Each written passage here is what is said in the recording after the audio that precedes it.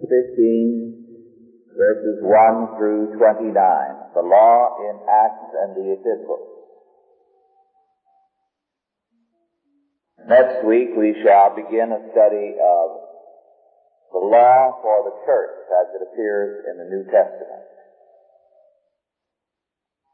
Acts 15, verses 1 through 29.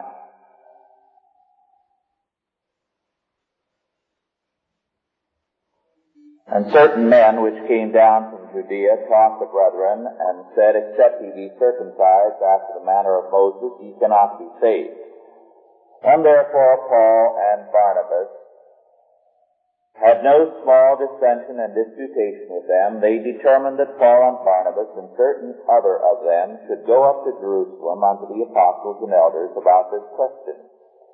And being brought on their way by the church, they passed through Phoenicia and Samaria, declaring the conversion of the Gentiles, and they caused great joy unto all the brethren. And when they were come to Jerusalem, they were received of the church and of the apostles and elders, and they declared all things that God had done with them. But there rose up certain of the sect of the Pharisees, which believed, saying that it was needful to circumcise them and to command them to keep the law of Moses. And the apostles and elders came together for to consider of this matter. And when there had been much disputing, Peter rose up and said unto them, Men and brethren, ye know how that a good while ago God made choice among us that the Gentiles by my mouth should hear the word of the gospel and believe. And God, which knoweth the heart, bare them witness, giving them the Holy Ghost, even as he did unto us, and put no difference between us and them, purifying their hearts by faith. Now therefore, why tempt ye God to put a yoke upon the neck of the disciples, which neither our fathers nor we were able to bear? But we believe that through the grace of the Lord Jesus Christ we shall be saved, even as they. Then all the multitude kept silence, and gave audience to Barnabas and Paul, declaring what miracles and wonders God had wrought among the Gentiles by them. And after they had held their peace, James answered, saying, Men and brethren, hearken unto me. Simeon hath declared how God at the first did visit the Gentiles, to take out of them a people for his name. And to this agree the words of the prophets, as it is written, And after this I will return, and will build again the tabernacle of David, which is fallen down. And I will build again the ruins thereof, and I will set it up, that the residue of men might seek after the Lord, and all the Gentiles upon whom my name is called, saith the Lord, who doeth all these things. Known unto God are all his works from the beginning of the world. Wherefore my sentence is that we trouble not them which from among the Gentiles are turned to God, but that we write unto them that they abstain from pollutions of idols, and from fornication, and from things strangled, and from blood. For Moses of old time hath in every city them that preach him, being read in the synagogues every Sabbath day. Then pleased it the apostles and elders with the whole church to send chosen men of their own company to Antioch, with Paul and Barnabas, namely Judas surnamed Barsabas, and Silas, chief then among the brethren. And they wrote letters by them after this manner. The apostles and elders and brethren send greetings unto the brethren which are of the Gentiles in Antioch and Syria and Cilicia. For as much as we have heard that certain which went out from us have troubled you with words, subverting your souls, saying, Ye must be circumcised and keep the law, to whom we gave no such commandment. It seemed good unto us, being assembled with one accord, to send chosen men unto you with our beloved Barnabas and Paul, men that have hazarded their lives for the name of our Lord Jesus Christ. We have sent therefore Judas and Silas, who shall also tell you the same thing by mouth. For it seemed good to the Holy Ghost and to us to lay upon you no greater burden than these necessary things, that ye abstain from meats offered to idols, and from blood, and from things strangled, and from fornication, from which if ye keep yourselves, ye shall do well. Fare ye well.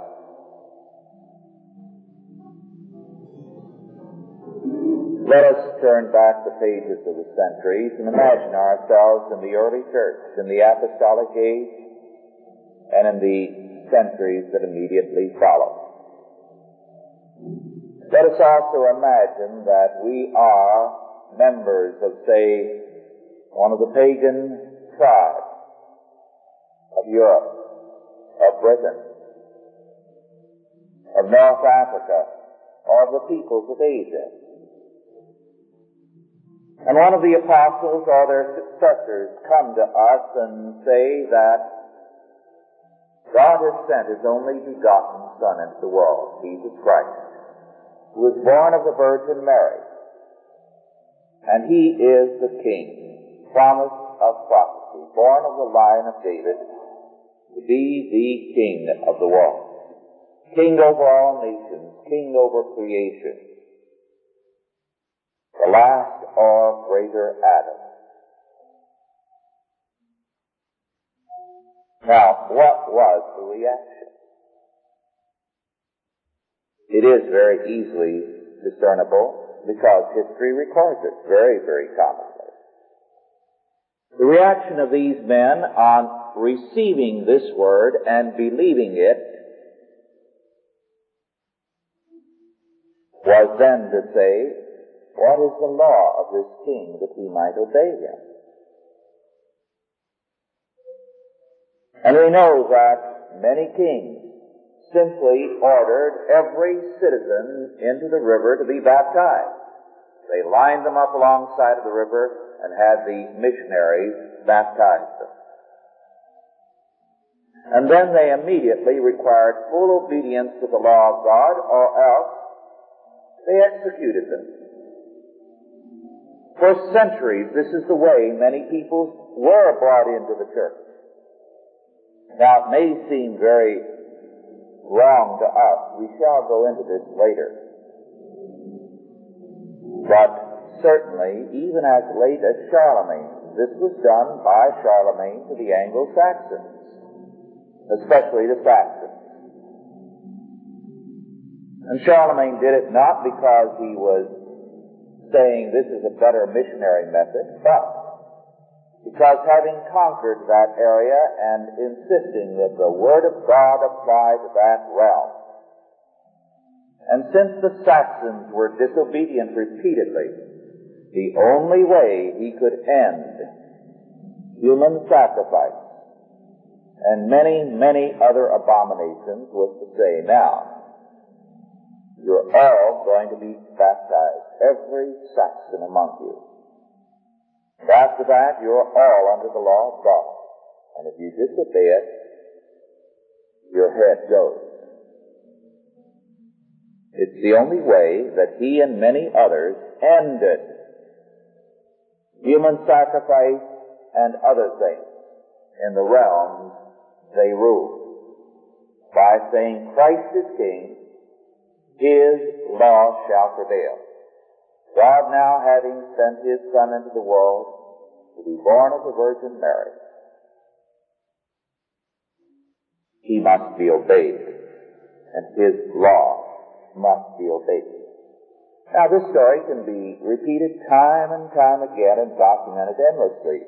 Some of you probably recall some history teachers telling you how awful they were in the early church because they converted people this way. Well, actually, this isn't the way they converted them. When the king was converted, he felt he had a duty to institute the rule of the king, Jesus, in his realm, and to end all kinds of abominations. And this is how they immediately put an end to all human sacrifice and various forms of perversion and other abominations within their realm. And they accomplished a great deal of good thereby. Then, they called for missionaries and teachers to go in and evangelize their people. And this was done.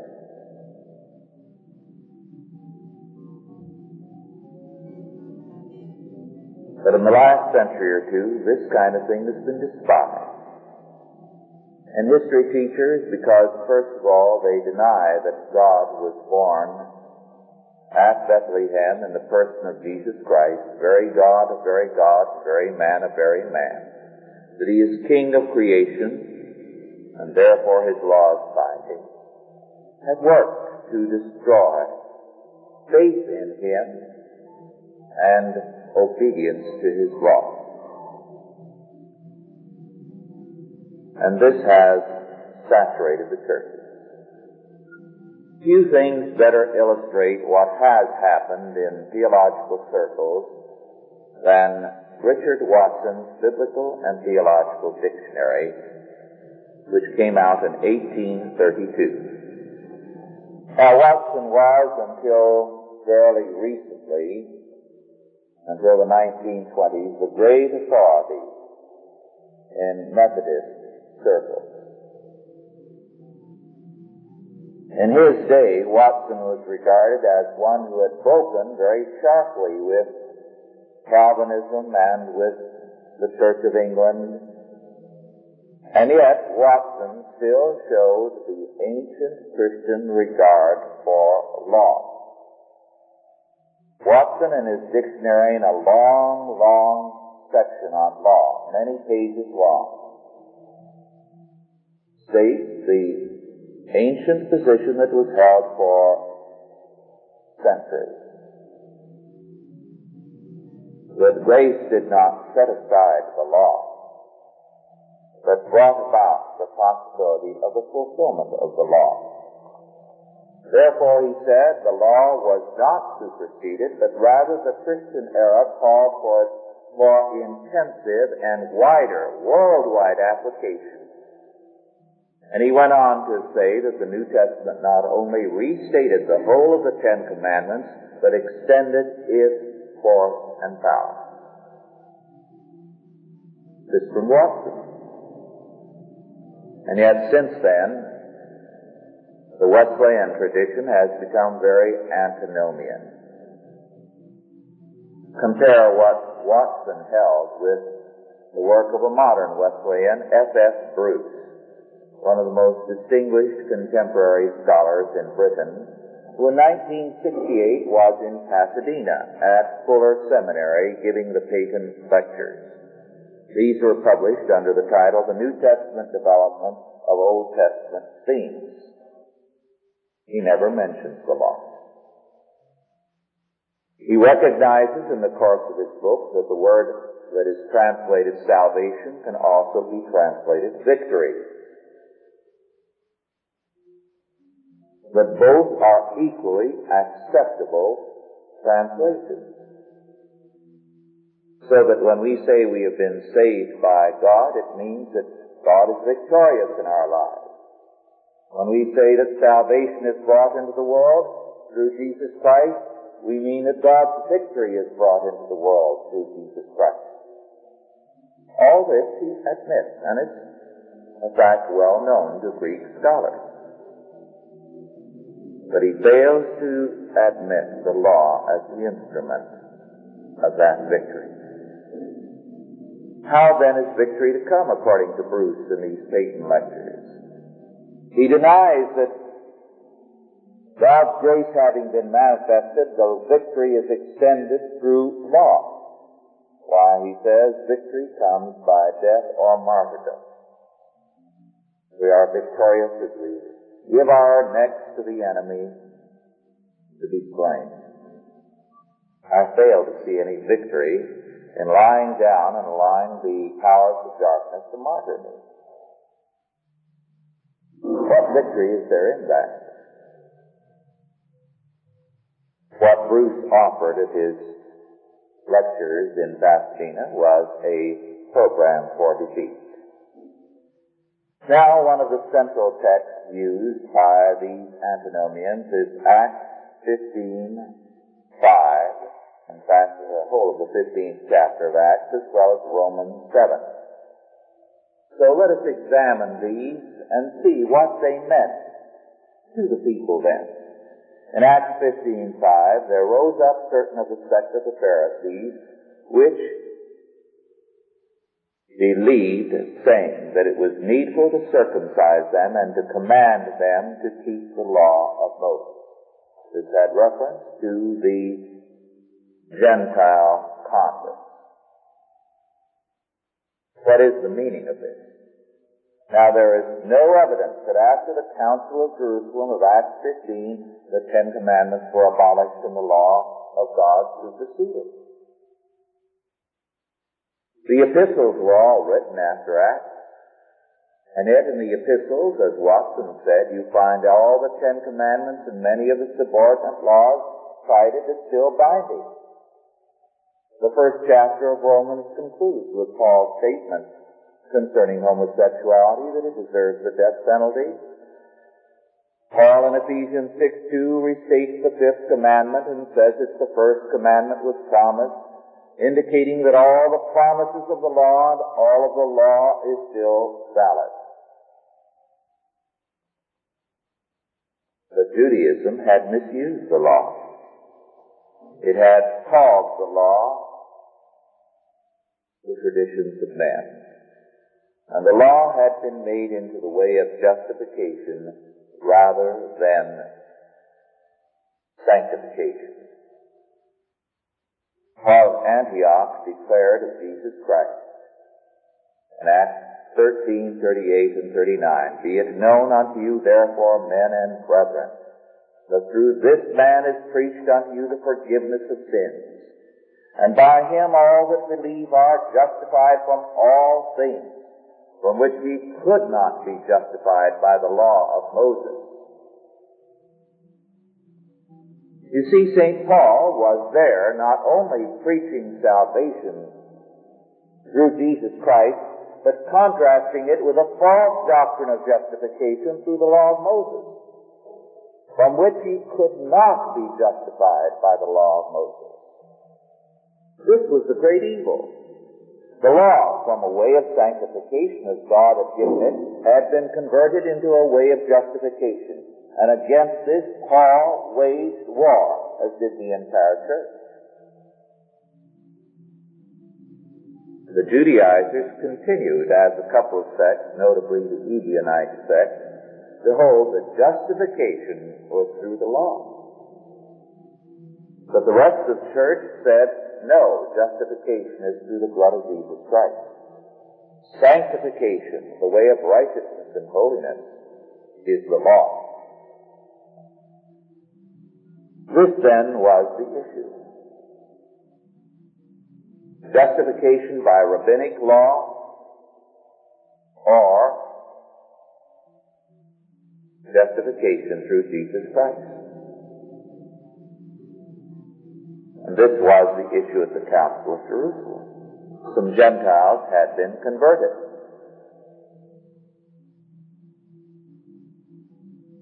And immediately the Pharisees, the Judaizers within the church, wanted to compel these converts to obey the rabbinic law and tradition and to treat the law as a way of justification.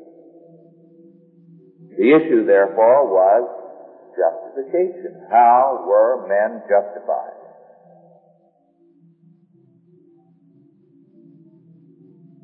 And as a result, the Council of Jerusalem was called to deal with this issue. We know that this was the issue not only from Scripture, but we know it from the early records of the church. We know that the Judaizers, the Pharisees, continued to maintain the position that justification was by law. Neither party was against the law of God, although the Judaizers were substituting men's traditions all too often for that law.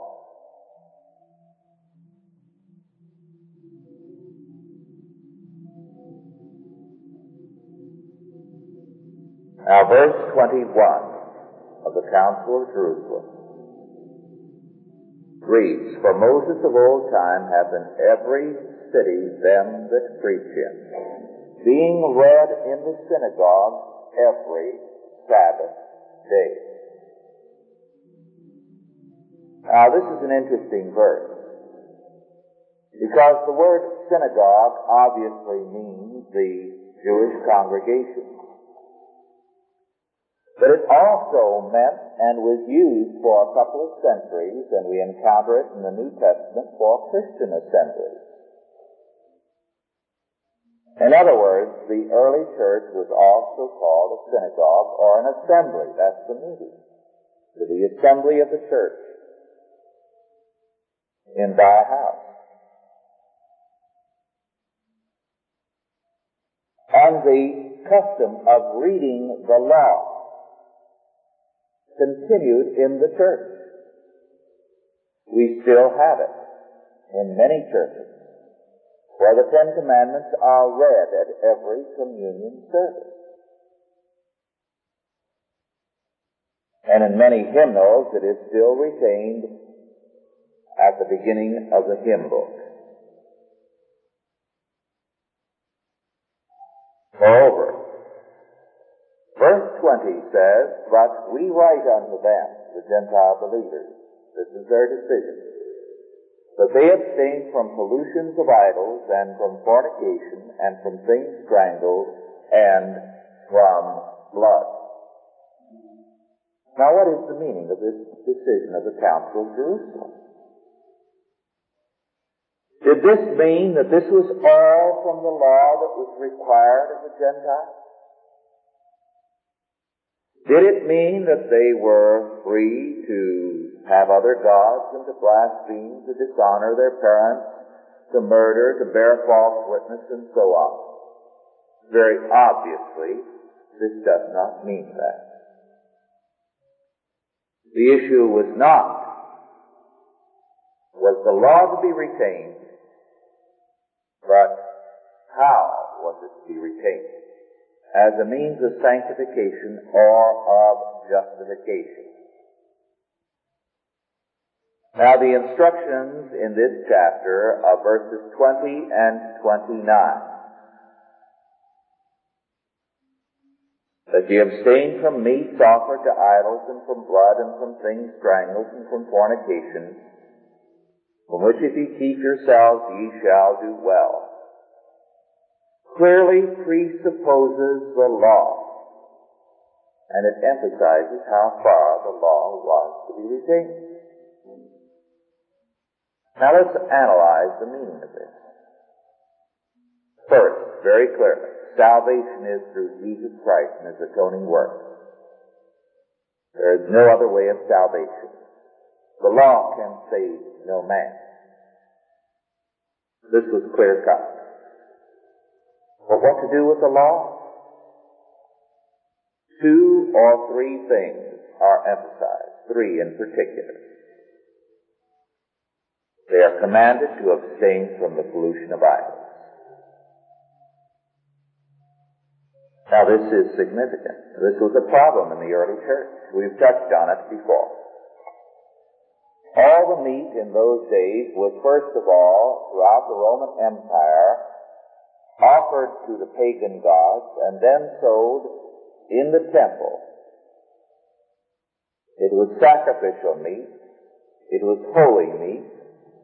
The pagans would go there and buy the meat and take it home and have their food. And their meal at home was a communion service with the God at whose temple they bought it.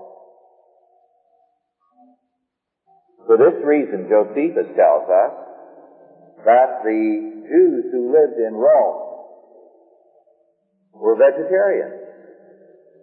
Not because they enjoyed it, but because they considered all the meat as polluted meat, because it was offered to idols. Now at this point, the counsel to the Gentiles given by the Council of Jerusalem is that ye abstain from meat offered to idols. In Romans 14, St. Paul says that the strong can't eat such meat. Was he throwing the law aside? Not at all. The new converts still treated that meat seriously because they believed that the idols were real gods. And so for a time they were kept separate from all such meat.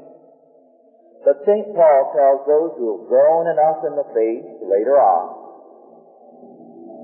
who know that those idols are nothing, so there's no significance to them. He says, if it does not trouble you or make you feel that there's any religious pull to that idol worship, then you can eat them. Because now they no longer have any significance to you, and the communion service aspect is meaningless to you. But those of you who find yourselves troubled and fearful and afraid of the old gods, abstain from them. Abstain from the meat. This was the significance of this commandment. Then again, we have the second general heading. Fornication is to be abstained from. And the word fornication, as it is translated into English, does not give the force of the Greek, which means sexual sins in general. For Greeks as well as others, sexual sins were not sins. The body was nothing. Mind, ideas were everything. And therefore, sin was something you did with the mind, not with the body. What you did with the body was nothing.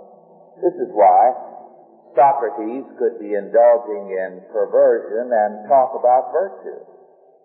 Because virtue was something connected only with the mind, with spirit, not with matter.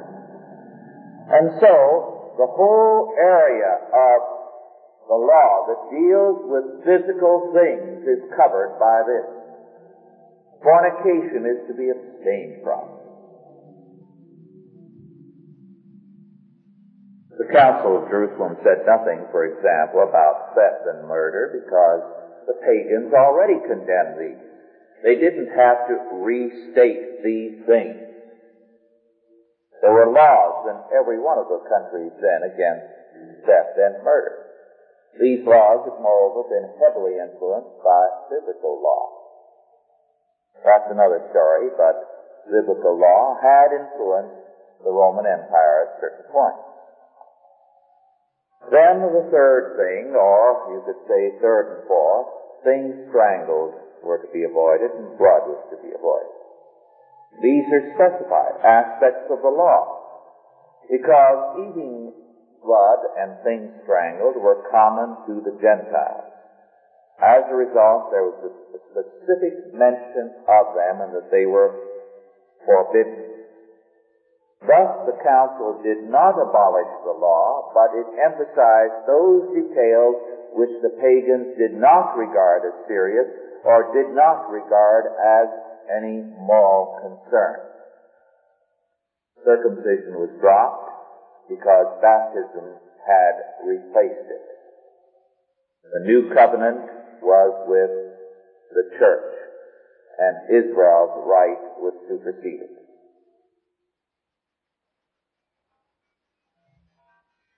Now,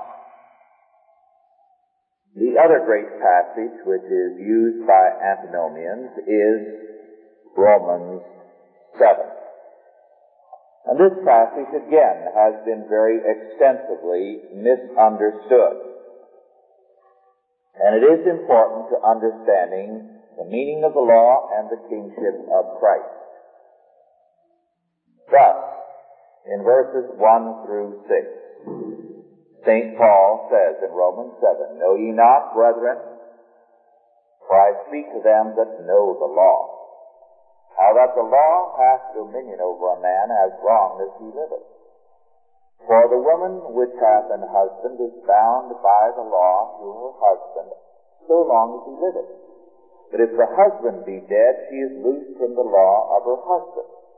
So then, if while her husband liveth she be married to another man, she shall be called an adulteress. But if her husband be dead, she is free from that law, so that she is no adulteress, though she be married to another man.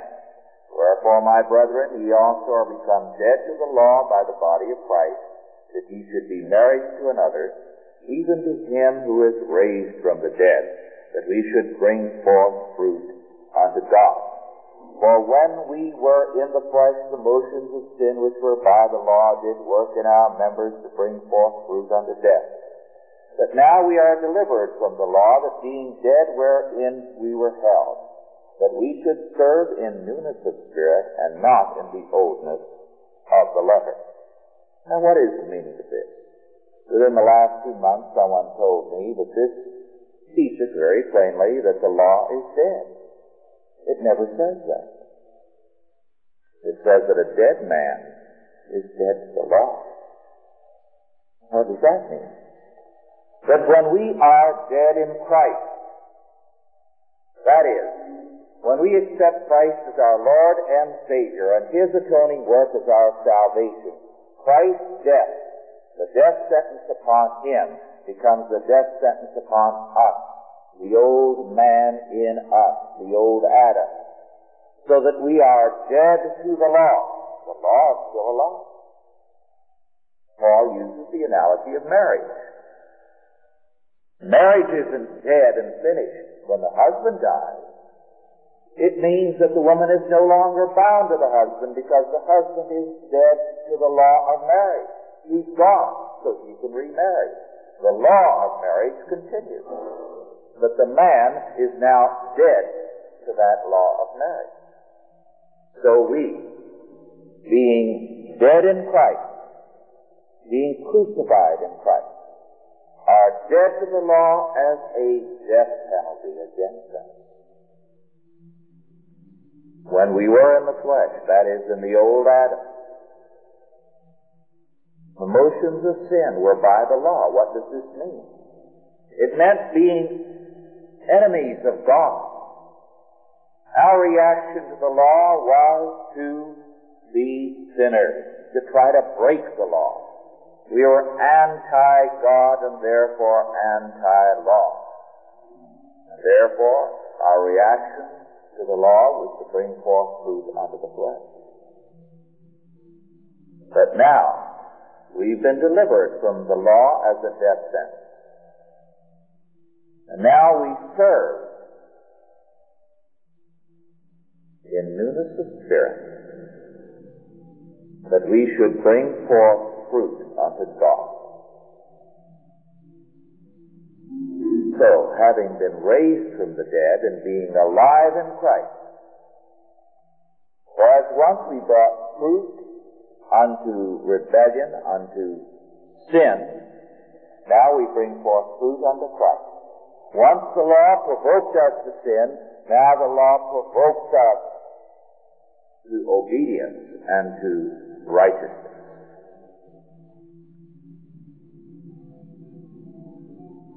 Thus, St. Paul here is very definitely not saying the law is dead.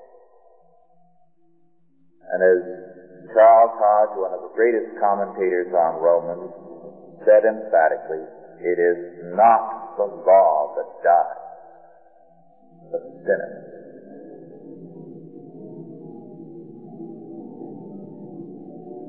Then St. Paul goes on to declare that the law is spiritual in verse 14. In verse 12 he says, the law is holy and the commandment is holy and just is good. In verse 10 he says, the law was ordained to life. Now as a redeemed man he can say in verse 22, I delight in the law of God after the inward man. True, the old man is still in me and is against the law, but the new man is the new power, the new life in me. And in verses 23 to 25 he says, the new man serves the law of God. The old man, the law of sin. The law is the standard for the new man, that the righteousness of the law might be fulfilled in us, in the 4th verse of the 8th chapter. John Murray, in commenting on these passages, says, and I quote, the law of God has the fullest normative relevance in that state which is the product of grace. To construe the relation of law and grace otherwise is to go counter to the plain import of the text. That one sentence is especially telling. The law of God has the fullest normative relevance in that state which is the product of grace. This is what Watson said in 1832, that the power and the scope of the law was extended by grace, not curtailed. Now do you understand why the Christmas story had the meaning it did for those who heard it? As the church carried the gospel into Asia and northward into Europe, why, when the kings were told and the chieftains were told that at Bethlehem the Son of God was born, Jesus Christ, who died to redeem man and rose again from the dead to destroy the power of sin and death. And their reaction was, what is his law that we might obey him?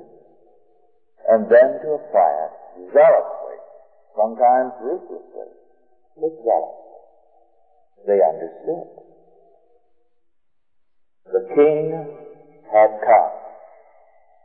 Therefore, he must be believed in, and his grace having been received, his law had to be obeyed. This was the meaning of the Christmas story. And this was how Europe was converted. Let us pray. Almighty God, our Heavenly Father, we give thanks unto Thee that Jesus Christ is come. And we thank Thee, our Father, that He shall prevail, that His grace shall overcome, and His law shall conquer, and the kingdoms of this world shall become the kingdoms of our Lord and of His Christ. Our God, how great Thou art! We praise Thee. In Jesus' name, amen. Are there any questions now, first of all, with respect to our lesson? Yes. Josephus is very useful. Not always trustworthy, but far more trustworthy than many modern scholars. He is a gold mine of all kinds of insight and information. So Josephus makes good reading, always to be corrected by Scripture, but often giving us valuable insights into the background of Scripture. Yes.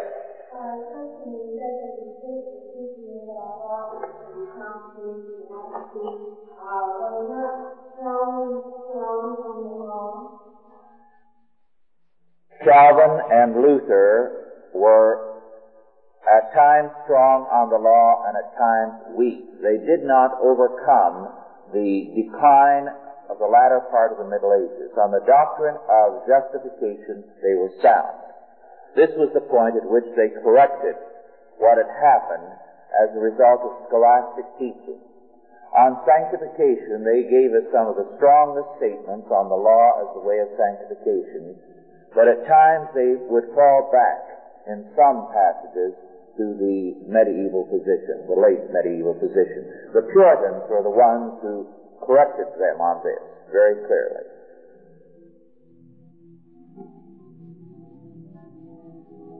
Yes. The people said we're under grace, and the law has no meaning anymore. Although if you're living under grace, you have to have the right thing. Why should that have a great appeal that does today? Well, first of all, the sovereignty of God has been denied, you see. And if God is not sovereign, then His law is irrelevant. Now, if a man is just pleading with you, he cannot rule you. In other words, I might try to tell someone over whom I have no power, you ought to do this, and you ought to do that, and I can say it would be a good thing, but I cannot command him. Now, God is not sovereign. and if His saving grace is not sovereign, so that election, predestination prevails, then all God can do is to say, now wouldn't it be nice if you'd come over to my side, you see. Having accepted that, very quickly the church departed from law, because God had no law. All God could do was be to beg and say, please, won't you join me? There's no law left. Yes.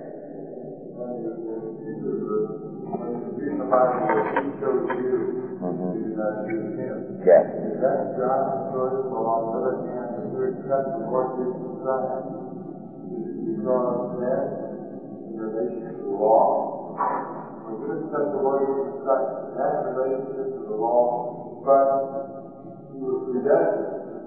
Yes. Right. When we accept the Lord, it is our free choice. But our freedom is the secondary freedom of a secondary cause. But God is the first cause. In other words, we are free to be what we are. But what we are is what God has made us.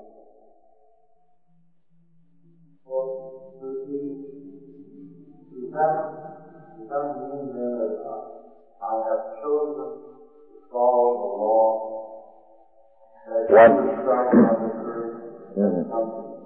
Yes. First, when you accept Christ, it means you've accepted the law of God, which means that you deserve the death penalty. And you accept Christ's death. This is what it means. You believe that Jesus Christ has died for you.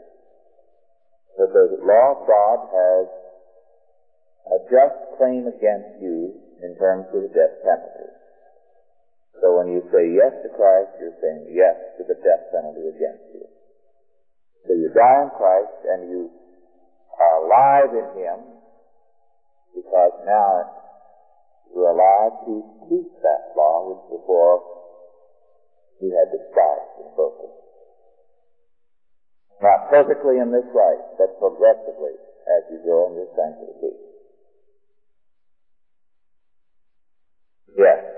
You made an experience in your program in the last couple of weeks that read something that indicated that they do not believe in salvation Christians, which is true and false. It is true. The Puritans abolished for a time the celebration of Christmas. They did it because Christmas had become a thoroughly pagan holiday. It had ceased to have much to do with the birth of our Lord, and had everything to do with pagan English customs, the Yule log and that sort of thing, and had become a time of debauchery. What we speak of now as the office party is a pale thing compared to the Yule celebration. They didn't even call it Christmas. They called it Yule, Y-U-L-E. And the Yule celebration was simply the old pagan winter festival revived. And so the Puritans said we can have nothing to do with it. And so for a few generations they abolished it. They would have nothing to do with it. And when they reestablished it, it was as a church holy day. And it was not until Dickens' Christmas Carol that Christmas again began to resume its non-Christian character, this time a humanistic, humanitarian type of character, of love and peace and being nice to people. So this is the history of Christmas. And the hostility was very, very well merited. We simply have no appreciation of how thoroughly pagan Yule was. Right. It is again reaching the same thing, and I know of some churches that have again abolished certain aspects of Christmas. I know of one congregation in Northern California, an independent church with a Christian school, a very good group, where they will not observe Christmas. Now, they may have carried it too far, but their feeling is it has become a pagan festival again. We've not gone anywhere near as far as the English had with their Yule. Yes.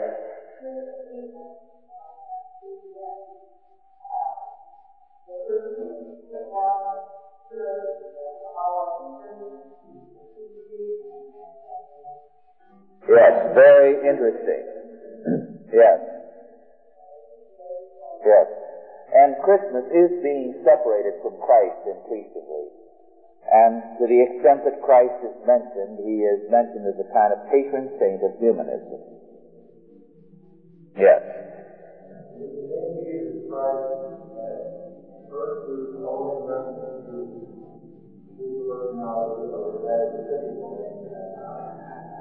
The name Jesus was a common name. We meet it in the Old Testament as Joshua. Jesus and Joshua are the same name. Jesus is the name as it has come through the Greek and the Latin to us. In our Lord's day it was pronounced Yeshua, probably. And it was a very common name, meaning Jehovah saves. Christ is not a name but a title. Christos in the Greek. And Messiah, as it is translated from the Old Testament, it means the anointed one. So, Messiah is his title. It means the king, the anointed, the prophesied king. Yes, so you're saying Jesus the King when you're saying Jesus Christ. Yes.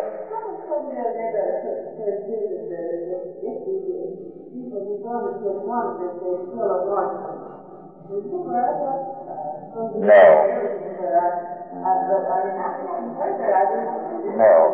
The kings of the line of David were anointed because they were forerunners of Christ. During the Middle Ages, kings and emperors were anointed because they believed they ruled divinely. And this is where the divine right of kings came from the fact of their anointing. Yes.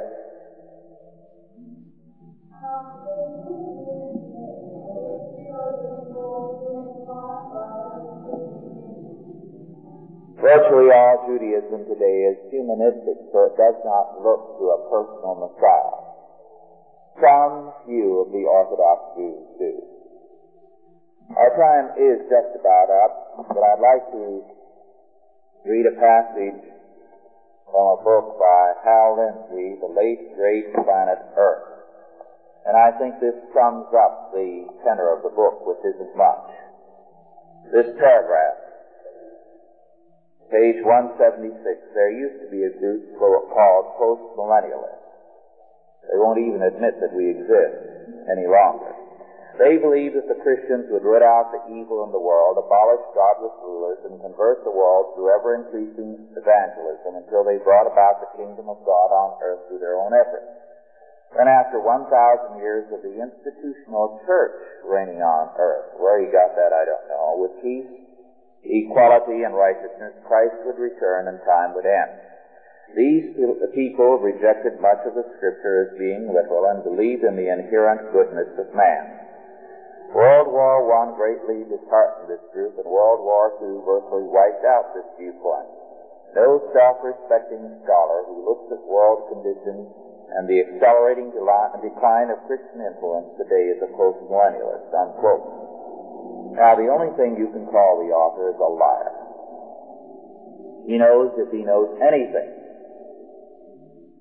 But no one who has ever held this position believed in the inherent goodness of man. Calvin certainly did not. or to name some of the great American scholars of the past: Warfield, Hodge, Alexander, and all the others, the greatest commentators this country has ever seen, none of them ever believed in the inherent goodness of man. In fact, the usual charge by the free mills against them is that their doctrine of total depravity is unfair to man. Nor do any of the post-mills of today, myself or Dr. J.M. Kick or Roderick Campbell or any of the others, O.T. Alice and innumerable others, J. Gresham Machen, hold to the inherent goodness of man. He knew when he wrote that it was a lie. And according to the laws of evidence, if a man lies very blatantly and plainly in one point, his testimony at every point is to be disregarded. And there's not much about Scripture in this little book. It's mostly contemporary affairs. Well, see how bad things are. Therefore, the rapture is the only answer. Well, with that, our time is up. Let's bow our heads for the benediction. And now go in peace. God the Father, God the Son, and God the Holy Spirit bless you and keep you, guide and protect you this day and always. Amen.